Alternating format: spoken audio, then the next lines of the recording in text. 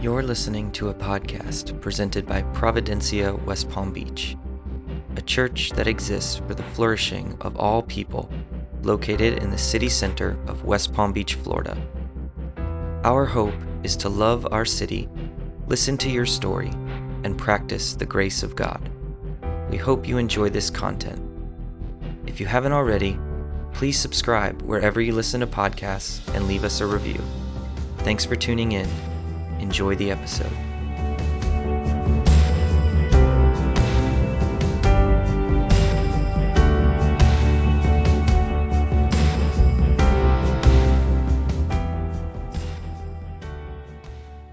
A quick note just to say that during the recording of this episode, there's a buzz in the audio that you'll hear throughout the sermon.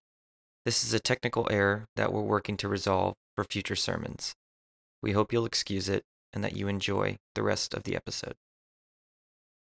And must be delivered over to the hands of sinners, be crucified, and on the third day be raised again. Then they remembered his words. When they came back from the tomb, they told all these things to the 11 and to all the others. It was Mary Magdalene, Johanna, Mary the mother of James, and the others with them who told this to the apostles. But they did not believe the women because their words seemed like nonsense. Peter, however, got up and ran to the tomb. Bending over, he saw the strips of linen lying by themselves, and he went away, wondering to himself what had happened. This is the word of the Lord. Thanks be to God. Thank you, Sarah Claire. Tonight, we're so glad to have you all here to celebrate Easter with us. My name is Keith Case, and I am a pastor here at Providencia. Before our service happened tonight, we had a little Easter egg hunt in the courtyard out here, and so we gave all the kids a lot of sugar, and then we canceled kids ministry for those above 3 years old. So for any of the parents that are in here tonight, we will be offering $100 gift cards. They'll be used for civil society or counseling, either one. You can choose which one you want to apply them to. But we won't do that next year to you guys. I promise we'll send them over to the kids ministry building and let other people deal with them after we pump them up on sugar. But it is a great evening. This is a historic day for the church and for our faith that literally around the globe, people have been gathering together to read the text that we read this morning, to sing the songs like we sang tonight, and to celebrate this thing called the resurrection. So all the way over in China, people were secretly meeting in house churches. In Kenya, people were gathering together and making their way to their little church to sing songs to this Jesus.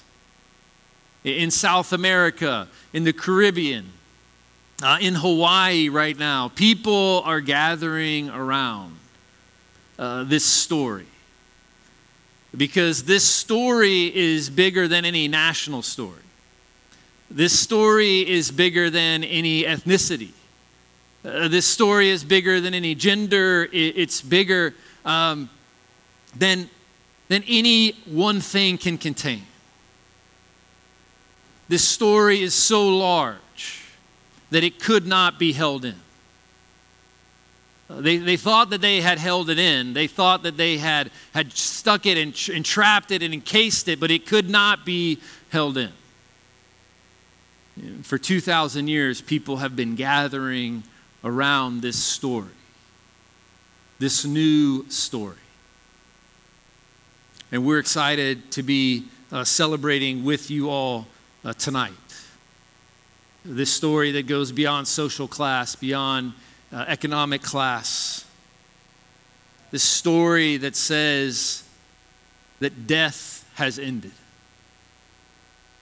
That death has ended. Today is our daughter Lily's birthday. I don't know if she's still in here. Is Lily in the back there? Lily, can you stand up real quick? Just give us a wave. She loves to perform. Lily turned 8 today, and we celebrated her birthday on Thursday night. We had an incredible Maundy, Thursday service here, contemplative Thursday service, and I just want to thank all those involved, particularly Danny and Drew and Dr. Steffa Bennett for leading us in that time. As someone who has a hard time slowing down, it was a great space for me to be invited into to slow down. I went from that. I had to leave a little bit early to go to Lily's birthday party, which was at a trampoline park. I don't know if you guys have ever been to these before, but imagine 1,000 kids bouncing up and down screaming. That's what I walked into after leaving the contemplative service. So it was a bit of a shift there for me. And I'd already read the text on Monday, knew what the text was for this Sunday. And there was only one dad at the party. Parents drop their kids off and they leave. And this one dad stuck around. Now, I just have to let you guys know that my idea of hell on earth is kids' birthday parties. I'm just saying it right now. I have 5, so it's created a problem for me, but I make it through it. But it's not my funnest activity. But there was one dad there, and so I figured, hey, I'll give it a shot. We'll try to talk to this dad, and I strike up the conversation. I ask him where he's from, New Jersey. I say, what do you do for work? I'm a funeral director. And I was like, man, this is going to get weird. And then he went on to say, and I have an embalming business at night. And that's the one I really prefer because it's just me and the body's in there at night. Nobody else to mess with me. I had so many questions at this point in the conversation, but I'm at my daughter's birthday party and I'm thinking, man, there's kids jumping all around. Maybe I shouldn't get into this. But it is a fascinating world and a fascinating industry that we have created here in this country. In fact, if you go across the street here, you'll find that there are a graveyard there, and there's flowers on these graves. And a lot of them are trying to make, if you will, death a little prettier. But one thing I've learned at this time of my life, 45 years, is death is not pretty. We can try to dress it up, we can try to clean it up, we can try to make it smell good, but death is not pretty. Death is very painful. Death is a thief, and death is a liar. My family and I have known that really, really close to home over the last month. And my wife lost her father, and it was very much a shock to us. It is still a shock. There are still tears for us because of it. And I had never felt like death was such a thief as I did in losing my father-in-law. To see life snuffed out like that, it really hit us hard. And so death is an enemy. And death is also a liar. I never realized how much death was a liar. But it's been beating us up and bullying us for quite a while now. And it's had a lot of wins over us. In fact, maybe you heard this from your parents, maybe you heard this from a wise sage or some mentor in your life, but they may have said something to you like this. The only guarantees in life is that you're going to die. And you don't know when. And you don't know when the people around you are going to die. There's no clock on it. We want there to be a clock, but there's no clock on it. It can happen any moment. The death can come. And it's a thief. And we see the women on the way to Jesus' tomb early in the morning. And their hearts are full of longing. Their hearts are full of love. They've spent the night preparing these spices. But it's really all they have besides their tears to bring to the tomb that morning. It's really all we have in the face of death. And so they come. They come to the tomb, expecting to find the stone in front of the tomb and wondering how they're going to get it away. And I couldn't help but think last week when Drew was preaching about the stones, if you weren't here, he did this incredible sermon, this poetic sermon about the stones, and took us on a journey throughout Scripture about the stones. And it was all coming out of the triumphal entry when Jesus is coming into the city and the people are shouting Hosanna, and Jesus has just wept over the city, and the religious leaders are saying to Jesus, silence your people. Make them stop. And Jesus says to them, if they don't cry out, the stones will cry out. And I couldn't help but to think about Drew's sermon if he was preaching tonight, what it would have been called. The Rolling Stone. You know, there would have been some music building up. There would have been some songs coming. There would have been a party happening, right? And for those of you who know me, for those of you who have been around the church a while, you know that as a pastor, I enjoy doing weddings. But more than the wedding, I enjoy the reception. Can I get an amen? More than the wedding, I enjoy the reception. You know, because at the wedding, they're not even married yet until the end. But when we get to the reception, y'all, we get to eat, and we get to drink, and we get to dance, and we get to party, we get to celebrate. The people of God get to be unleashed on the dance floor. Some of y'all can dance. I've seen it with my own eyes. And friends, the story this morning for these women as they come to this tomb expecting to find death, expecting to find the end of the story, find that the story has just begun. That the stone has in fact been rolled away. And as they enter into that dark place, instead of finding darkness, they find light. And instead of finding death, they find life. And instead of finding the liar who started with us early on, telling us this narrative of scarcity, that everything good in life comes to an end. You ever heard that before? Man, my parents used to say that at the end of vacation sometimes. And I didn't want to leave. I didn't want it to end. And that lie was in the tomb. Every good thing comes to an end. But the truth showed up there too. The angels showed up and they remind the women. They say, do you not remember what Jesus told you? That he would be put on trial. That he would be crucified. That he would die, that he would be buried, but that he would rise again in 3 days. It wasn't the first time they had heard it. The angels have to remind them of this reality. The reality seeks in a little deeper for them. And for you here tonight, maybe you've been in church your whole life. Maybe somebody drug you here to church tonight and you came as a favor. And maybe you've heard the stories about Jesus here and there, about him rising from the dead. But no matter where you are on that spectrum, that this call to remember is part of what we are doing here tonight. This call to remember anew that the tomb is empty and that the story is not a story of scarcity.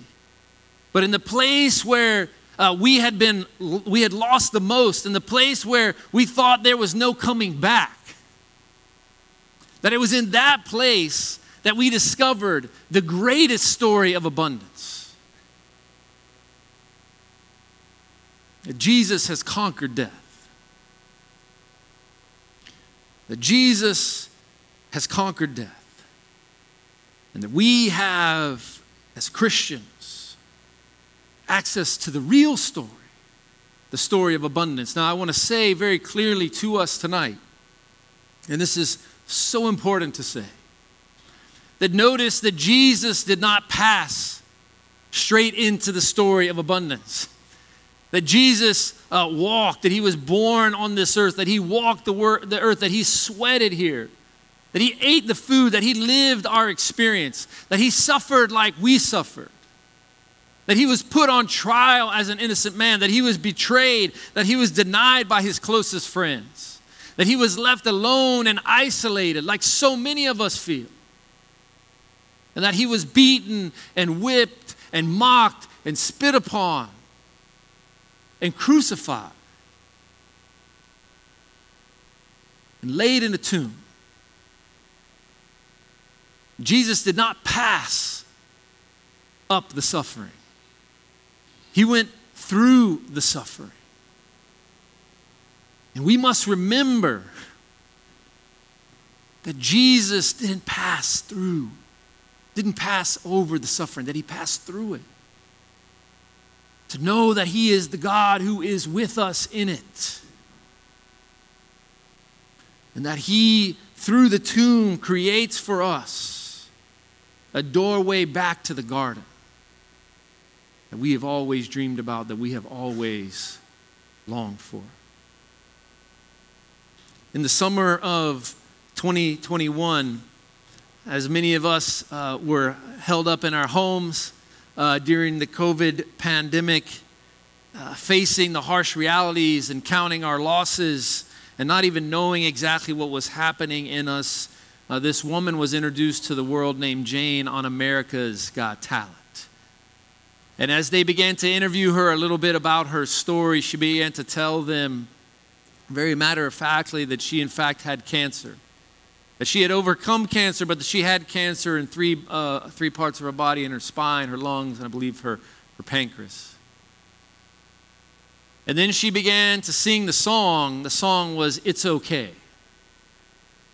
And Simon Cowell, who's, can be kind of cold and harsh at times, he did not vote for her the yes. Instead, he gets very emotional and goes straight for the golden buzzer and gives her the golden buzzer. And so many people were inspired by this woman, but she could not continue on in the competition because of her cancer. And people discovered her music, but then they also discovered her writing.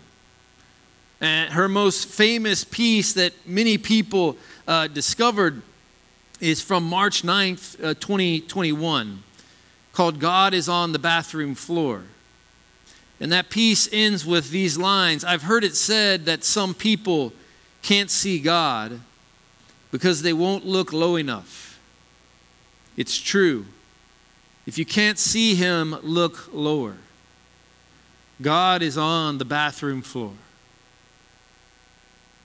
And for so many people during this pandemic, the isolation, the loneliness, the suffering that so many experienced, many of us felt that type of situation, of isolation, of being forced to look lower. And to think that this is a woman who during the pandemic shows up to lead us through America's Got Talent, to lead people who are hurting. You see, Jesus isn't just giving us a new story of abundance at the tomb. No, at the tomb, he is also giving us a story about empowering the powerless of society. See, the power comes from the bottom up now. The power comes from those who are on the margins, from those who seem to be powerless. I did a hospital visit this past week to a man who attends the church here in the morning named Don Gibbs, and he had broken his femur. And the man is older, he's in his 80s, and he was pretty beat up. And then he had contracted pneumonia. His wife has dementia, and she is in a memory care facility. Don has a lot on his plate, and there's a lot of pain and a lot of suffering. And as I was spending time with Don, as we got towards the end, I asked Don, can I pray for you? And he said, yes, please pray for me. And so I spent some time praying for Don. And when I finished, I was ready to say goodbye. The Masters was on. I knew he wanted to get back to that. And I was about to walk out the door and Don said, can I pray for you, Keith? And I said, sure, Don. I told him my dad happened to be in the hospital that day. He'd had kind of a scare with his heart. And I had shared that with his son, Bill, who was there with us. And Don went in and prayed for me for 10, 15 minutes, thanking God for me and thanking God for the people that had come by to visit him at the hospital and thanking God for all the people at Memorial Presbyterian Church who've loved him and his wife and his family over the years. You think I wasn't crying? This man laid up in his hospital bed, praying for me, leading me to Jesus. This man knows something about the story of the resurrection. It's gotten its way into his bones, into his soul, into his heart. That he understands that Jesus is empowering the powerless of society, the ones who are at the lowest rung of the ladder. And at that time in the ancient Near Eastern world, for a woman to be without a man in her life was a very vulnerable thing. Both she was vulnerable to crime and she was also vulnerable economically. So much so that the one thing that the God kept telling Israel over and over again was to care for the widows and orphans. That a woman without a man in her life was considered like an orphan. That's how vulnerable they were. A woman at that time couldn't even be an eyewitness in a court of law. That's how vulnerable they were. And yet this is who Jesus chooses. He chooses to reveal himself to people who are the most vulnerable. These are the people who become the eyewitnesses of Jesus' resurrection, of Jesus' defeat of death, of Jesus' overcoming of injustice, of Jesus overcoming the powerlessness of his state on the cross. See, these women knew about injustice. And Jesus is saying, there's a new story coming. I'm the fulcrum. And we are moving the plates of this earth. We are shifting the power dynamics of this earth. It's a new story. It's a new day. And if you don't believe me that the women were disregarded, just read right there in the text. That the men dismiss them and say they are just speaking nonsense. But these women would be remembered. Mary Magdalene, the rest they would be remembered. They would have their place in Scripture, in the story of Jesus, in the story of the resurrection, the greatest day in Christian history.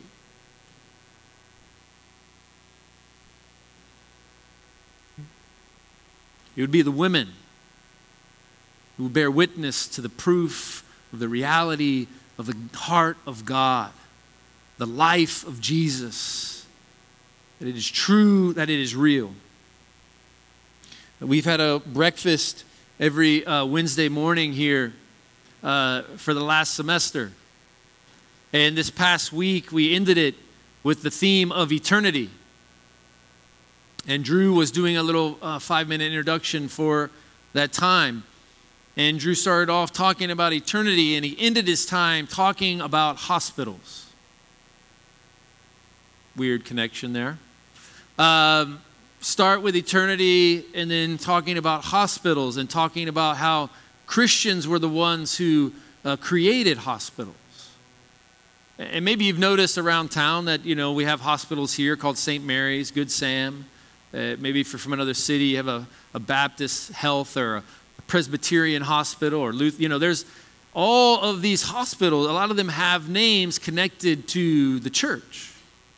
And there's a reason for that.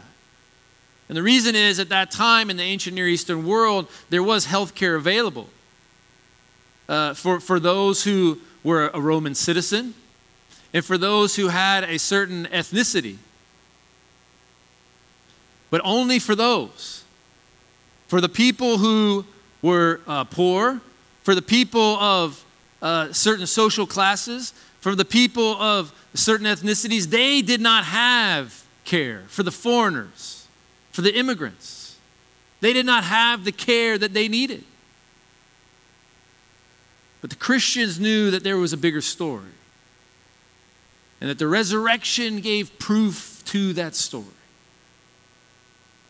That because of Jesus' conquering of death, that everything he said was true, that there was a new king. There was a new king here. And that his words matter. And that his words were that every single person was created in the image of God. That every single person was his work of art.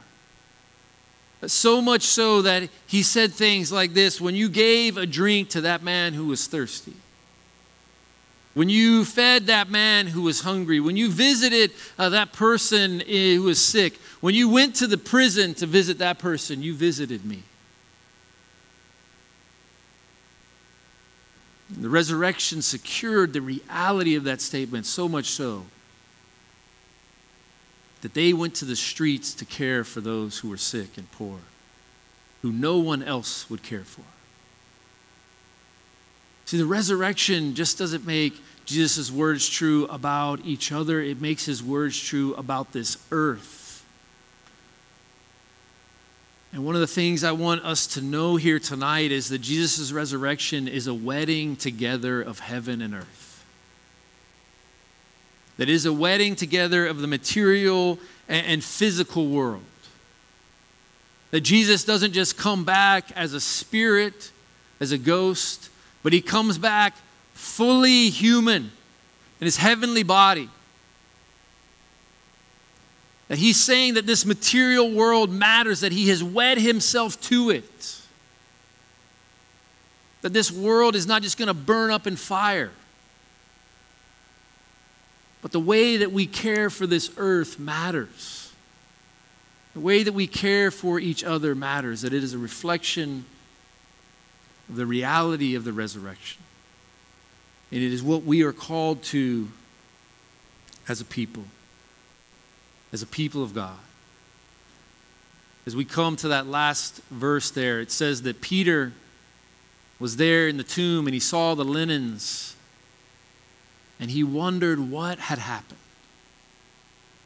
And I would just encourage you, no matter where you are on your spiritual journey, if this story is true, that you would take some time to wonder, what if this is true? What if this is true? It has changed my life. It has changed the life of this church. And we believe that it is the greatest source of change in this world. Let us pray.